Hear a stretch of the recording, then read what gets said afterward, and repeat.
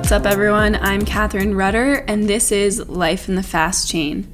For this episode, we have R3's Ricardo Correa on to talk mainly about central bank digital currencies, but he also talks about cryptos and stablecoins and a lot of other things in this space. It's a great conversation, and I learned a lot, so let's get to it.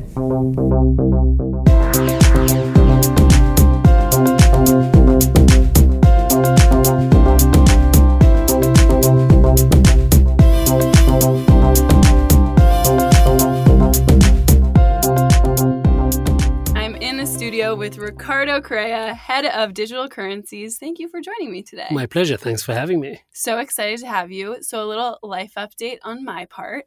I just got LASIK, which is why my eyes are so red. Wow. Can you tell? Oh my gosh. Yeah. And how can you see?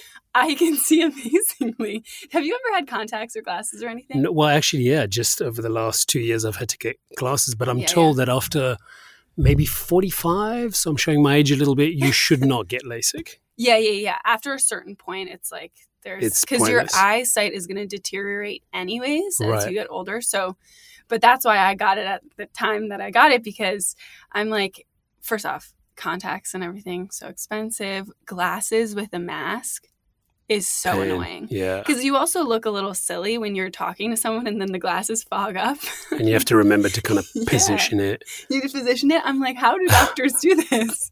So yeah, I got LASIK. That's why amazing. my eyes are a little awesome. funky. Congrats. Thank you. A week ago today. But literally right after I got it at 1 p.m. by like 6 p.m. I wasn't supposed to open my eyes, but I was like peeking out of the thing, Catherine, and I could see everything. I was like... And you got both of them done at the same time? Yes. 15 minutes, so quick, so easy. I've honestly had a harder time getting cavities filled. So, like, I think everyone should do it. That's amazing. So, I wish I could. I know. If anyone's hearing this and thinking about it, definitely get it done. Get LASIK. So that's my COVID update. How have you been? I've been good. I can't believe summer's gone so quick, to be honest. I know. 1st of September today. We went up to the Catskills last week, which was very nice. Actually, I went to Woodstock in New York. Oh, really? What a fun... So you should get LASIK and go to Woodstock. Yeah, get the full experience. I think you should just get the full experience, because Woodstock was so much fun. That is really fun. Cool little town. Have you been? I have not been. No way. I've heard that I have to go there in the past, so... You should go. Okay. Now that you've had LASIK. How long... So you were just there for the weekend? Yeah, well, we went for a week, so Woodstock for a day, and then we went camping in the middle of the woods. My son loves collecting skulls and bones. Oh my God. And so there's... I'd have a panic attack. Yeah, that took me a while to get used to, but after a while you kind of go, it's okay, it's fine, it's not morbid. So so it's a great spot. We were up in Delancey and a few other spots up in the woods. Fun. With no cell, no connectivity, so no one could contact you. It's just great. Yeah. Really good fun. I think I would really like that. I think it would be an adjustment period of like a day of me feeling like I need to be connected at all times. I know, but it's... Especially working here. It really is that, like, for the first day, you're trying to get used to being present. Yeah. Without anything distracting you. Yeah. And I know that sounds weird. So you're sitting with your kids and you're like, I'm trying to figure out how to do this. How do I talk to this little human? Without kind of going, haven't I got an email to send or a message that's coming through? Or yeah, that's wonderful. It was great. It was really good. Wow. And, yeah. Happy to hear it. Thank you. Good. Now we're back. So now do you have... QuartaCon is end of September. Yep. Approaching very quickly. Very quick. What are you doing anything for QuartaCon? Do you have to travel to London for that? No, we don't. We're doing most of our stuff recorded. So nice. The team is doing quite a bit. So CBDCs, digital currencies. Yeah. A little bit crazy, crypto gone crazy, who doesn't have Bitcoins and Ethereums. No, just kidding. But yeah, it's all gone a bit nuts. So there's quite a few sessions actually that the team is running and hosting. So it'll be fun. That's awesome. It'll be very fun for anyone who hasn't registered. You have to register for QuartaCon. Yes.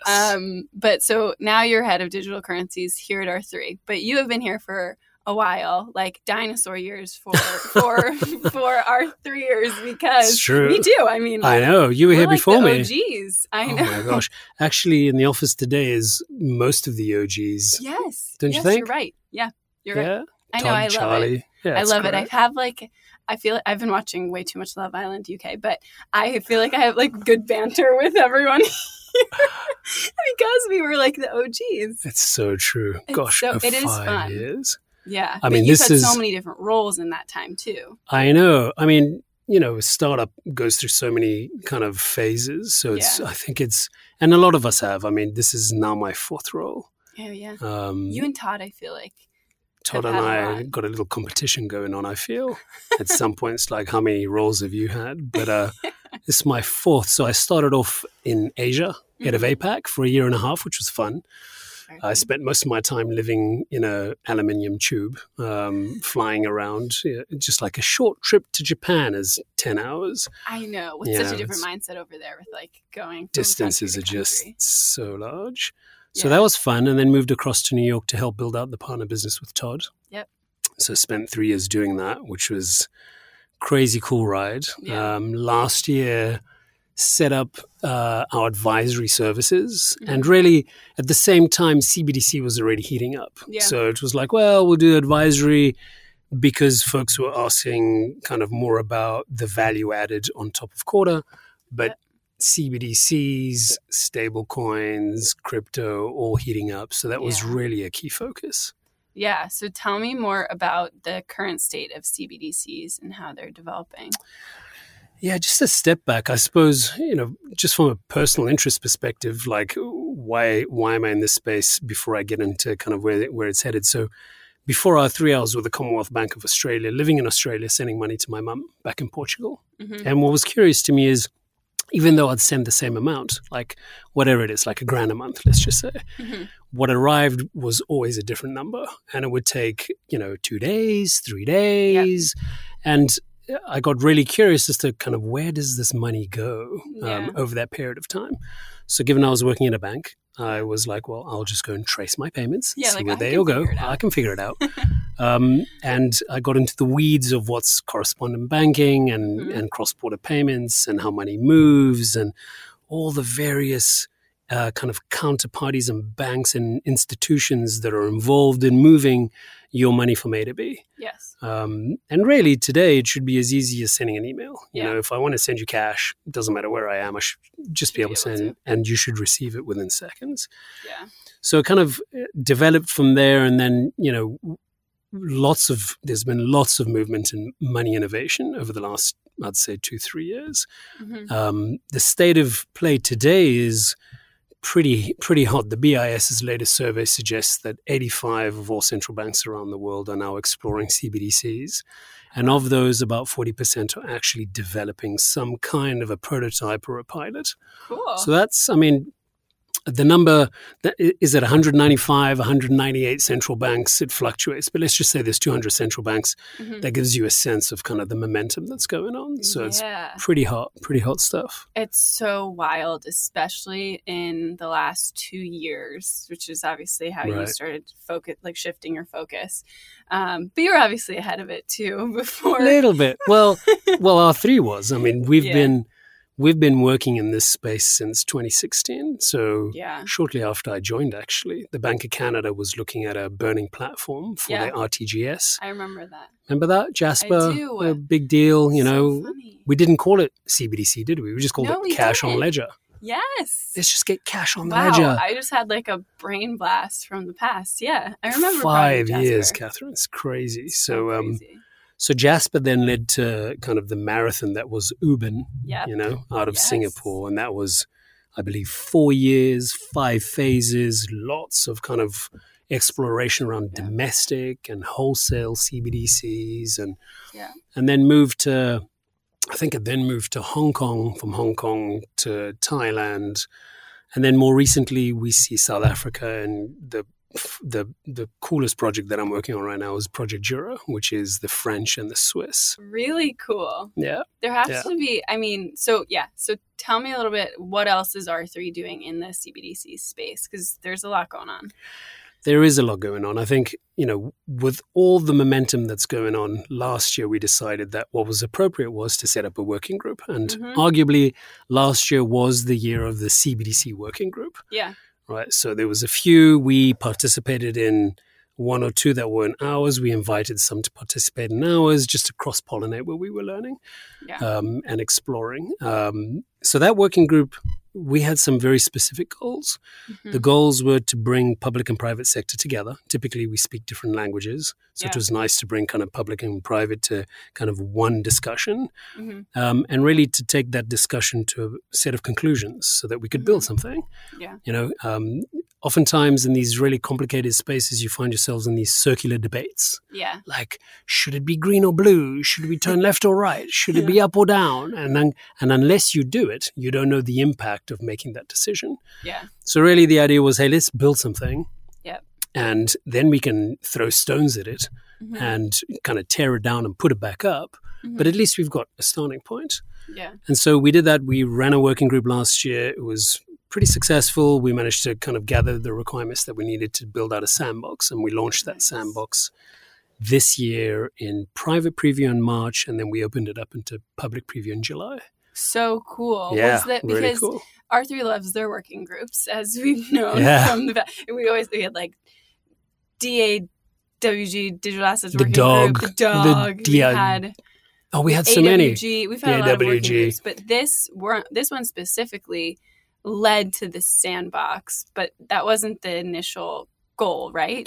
Well, it just came kind of to fruition? Yeah, kind of. We kind of had an idea early, kind of even in July as this really started to heat up, which was, well, what's the point of the working group if all we can do is kind of write a document? And typically that's what you get, right? You do a working group and you go, ta-da, here's all our research.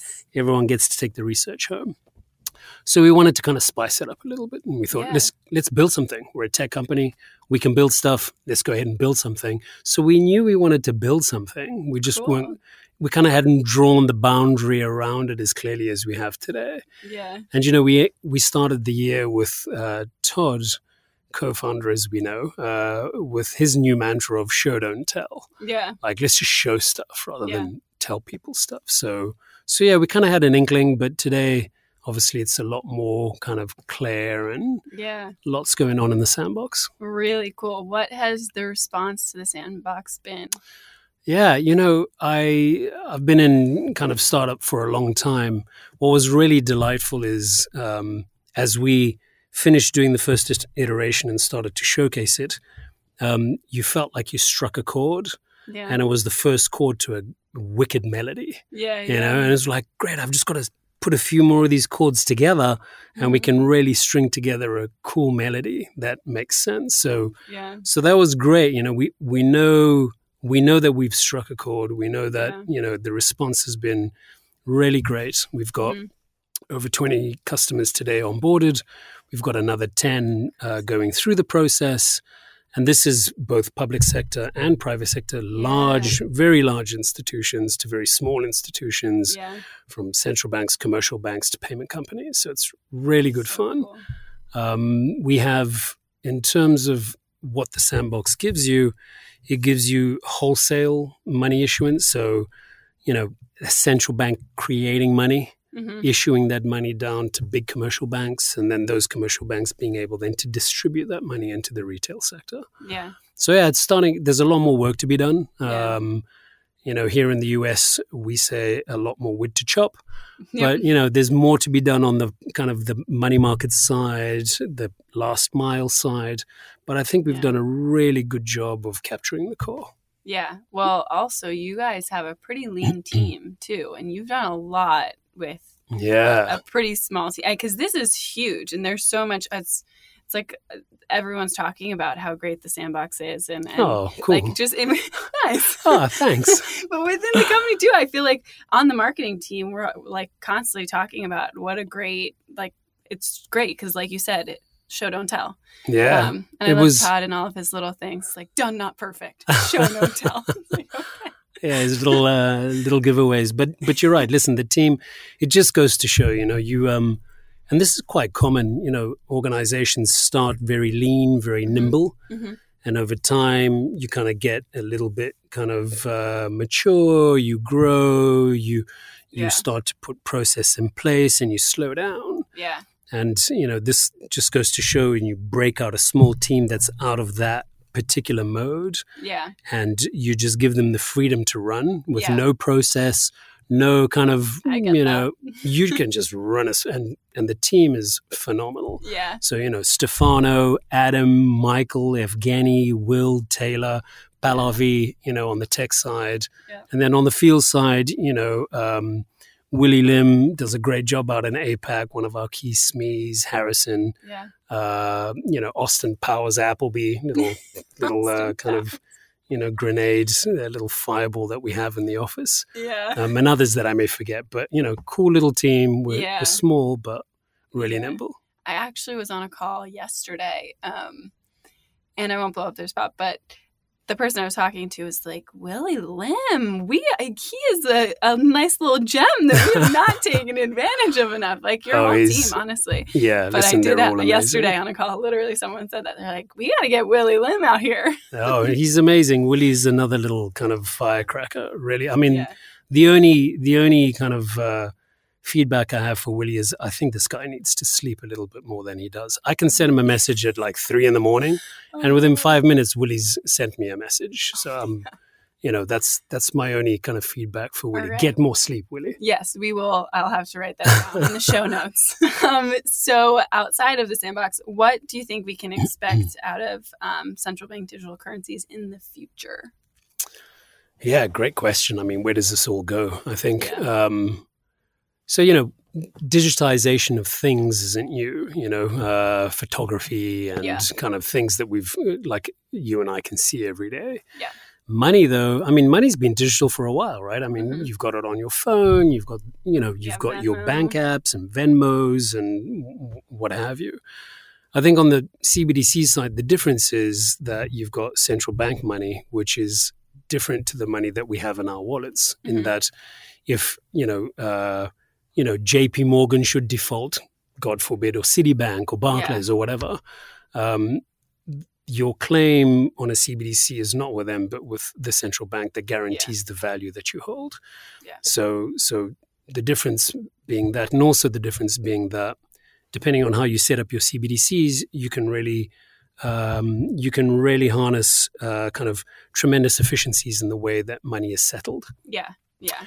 So I think, listen, where does this all go? We expect that in the next kind of 5 years, you'll see more issuances of CBDCs from central banks. Cool. You'd expect that money starts to be more fluid. Yeah. And that, I mean, and not just CBDCs, but other forms of digital money. Yeah. And by that, I mean, you come to work every day, you work, 8, 9, 10 hours a day. Your account should be kind of moving up for every second you're working. Money is more fluid versus kind of lumpy. Yeah. And your money's lumpy today. You get paid every 2 weeks or every month or whatever it may be. Yeah. So fluidity of money, more issuances of CBDCs, the ability to move money globally, really at the speed of email. I mean, we should get there by now. I mean, that has to happen. Yeah, and again, it's not only CBDCs, it's other things like stable coins. Yeah. Yeah. So good transition into, I've talked about stable coins before on the podcast, but for other people who aren't 100% sure, what is a stable coin? How is that different from CBDCs or other digital currencies? Right. So I think a couple main differences. Number one, it's not issued by a central bank. Typically, it's issued by a commercial bank. And when it's issued by a commercial bank, the commercial bank will have it'll be backed by. Typically, you'll see either kind of the fiat currency backing, right? $1, a pound, a euro, whatever it may be, or a basket of stuff. It could be fiat, it could be HQLA, high quality liquid assets, or whatever it may be. The big difference is that, again, being issued by not a central bank, you have a risk of default from a commercial entity. And the other thing that we're seeing, of course, is that the collateral that backs the stablecoin changes over time. So you're like, hey, you kind of read the white paper and you kind of look at the collateral and it's like, oh, today it's backed by kind of one stable coin equals $1. Yeah. Over time, it's like, hey, it's no longer $1, it's like 50 cents. And then we added a few other things, like HQLA. And over time, the collateral that backs that stable coin may change. So it introduces more risk. Yeah. Not to say that there's not great benefits in stablecoins. We see Yeah. tremendous benefit. But an not opportunity. as much risk as like obviously other cryptocurrencies. That's Oh God, yeah, stable. Stable. I A mean, little more it's given stable. away a little bit more stable. And also, I think, listen, from a regulation perspective, we're seeing the regulators kind of provide a little bit more guidance. Here in the US, the OCC opened up this year saying, hey, here is a little bit more guidance on stablecoins. If you're a federated bank in the US, you can use stablecoins for interbank payments and settlement, which is really great. So now, from a regulatory perspective, I mean, CBDCs are issued by the central bank, so that's a done deal, more or less, right? But stablecoins, more regulation, and we want more regulation on stablecoins. Oh, you do? Oh, absolutely. We want to be able to kind of have confidence that the collateral backing is what it is and remains what it is. We can check it, we can validate it in real time. Okay. And eventually, I mean, you do want more regulation as you move into other digital currencies, cryptos, etc. Yeah, definitely. So I feel like all the crypto crazies out there who don't want regulators to get involved because they just want to see it like skyrocket would be like, excuse me, no, we don't. But yeah, no, that's good to know that as like the regulators are getting more involved, that's like a positive thing. Yeah, for us, definitely. I mean, our heritage, Catherine, because we are we've been here long enough. We started with the central banks. Do you recall, I think I met Charlie Cooper the first time in Japan. He was doing a world tour meeting, I think, 100 central bankers around the world. Oh, my God. Right? It was like he was traveling from country to country, just doing a roadshow, making sure that we were kind of really aligned from a regulatory perspective. Yes. The difference here at R3 is you want to be able to issue digital currencies that are regulated. Yes. So we start at the back end, if you like, really with the regulator, and then make our way up to the retailer. Kind of here's a digital asset or a digital currency that you can have confidence in, that's regulated and secured. Yeah. I love the stuff that the government relations team does here at R3, another lean team, very lean team. But Charlie going out and talking to regulators, and he's been doing it for years now. And it's just so fun to watch. Yeah, they're pretty damn cool. They lean, but they certainly punch above their weight. Oh my gosh, totally. It's I find it really interesting anytime they talk about when they're going out to talk to XYZ about, I feel like they've just gotten ahead of it in the space. Yeah, and they're being called on. I mean, we've had pretty big discussions with, payment companies, global payment companies calling on our reg team, to come and kind of give them a view on what the landscape is, where it's going, and et cetera. And, they stay close to kind of, what's happening here with the Fed, what's happening with the Euro and kind of the Eurozone and APAC as well, which is super hot on digital currencies. So, really lucky to have that team. So is R3 doing anything in the stablecoin space? Yeah, listen, we've had a few projects that have been kind of organic, custom on stablecoins with some of our members, which has been great. Use cases there really are around intra-bank payments and money movement. So, we're all familiar with JP Morgan coin, the issuance of a coin that's backed by fiat that's used to settle kind of payment obligations across their own ecosystem. That's a cool little use case. Yeah, it's a great example. So we've had a few of those. What we're looking to do, and this is aspirational, so not confirmed, so don't bank on it, but what we're looking to do is bring more stablecoin capability into the sandbox where you can issue CBDCs, but then you can also issue stablecoins. So that's aspirational. Would love to get there, but again, more work to be done there. A lot of work to be done, just generally. A lot of work. We need another summer break. I know. And we're getting into the thick of it. And also, I do find Corticon really does, whether it's in person or virtual this year, we're still hoping for both. Who knows? I'm so scared with the way that the world is going. But the Corticon always drums up so much interest. I feel like you guys are going to get completely bombarded. It's a good problem. It's a good problem. Bombarded with interest because, it's such a good example of making progress in the space and not just fluff. Yeah, and I think you're right. Listen, I've been to Corticon for Is it 5 years now? Well, because we used to, it was a Quarticon, but we didn't call it Quarticon for a little bit. Yeah, we didn't, did we? We had like member conferences or whatever. Yeah. Again, OGs. OGs, man. But I typically by my second day, my voice is shot. You know, gosh, yeah. I'm well, completely so then there's knackered. The cocktail parties too, and then, so of course, and then other things happen. But this year, I think that's going to be double trouble for sure. I mean, you know, I think I've said this to a few folks. You know, when looking for the killer app and blockchains and so on, it's kind of been in front of us the whole time. You know, money, cash, and assets really is super critical. You know, once you have, you know, cash and assets on Ledger, you can, I mean, there's no end to the opportunity. We can really start to kind of collapse, you know, the payment systems and the asset systems that we have today into one. And that's super exciting. So, really exciting. Yeah, the interest is white hot at the moment, which is good. Good problem. Champagne problems. Yeah, champagne problems. Oh, thank you so much for joining me today. Of course, this absolutely. Was so much fun. Yay. I also learned more about just generally, obviously I know what we're doing with the sandbox and CBDCs and stuff too, but it's really cool talking to you just to kind of learn more about it. And I also love the tidbit about you sending money to your mom and being like, why the hell is this so ridiculously hard or complicated? It's really annoying. You send $1,000, but 700 arrives one time, and then you send $1,000 and then 750 arrives, and then sometimes it's 650. And as you follow your money through the correspondence system, it's crazy complicated. It shouldn't be today. Yeah. So that's the goal. Oh, it's so funny. Sometimes it just takes, one of those things in your life to be like, I'm going to do something about I'm going to fix it. It's really cool. Yeah, wicked. Excellent. Fun. Thank you. So Thanks for having me. That was fun.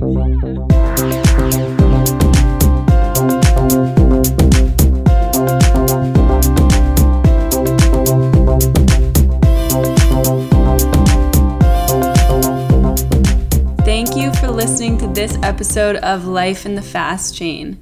As I mentioned when talking to Ricardo, we have Quarticon coming up September 28th to the 30th. The first day is in person, hopefully, and the next 2 days are virtual. So definitely sign up for Quarticon if you haven't.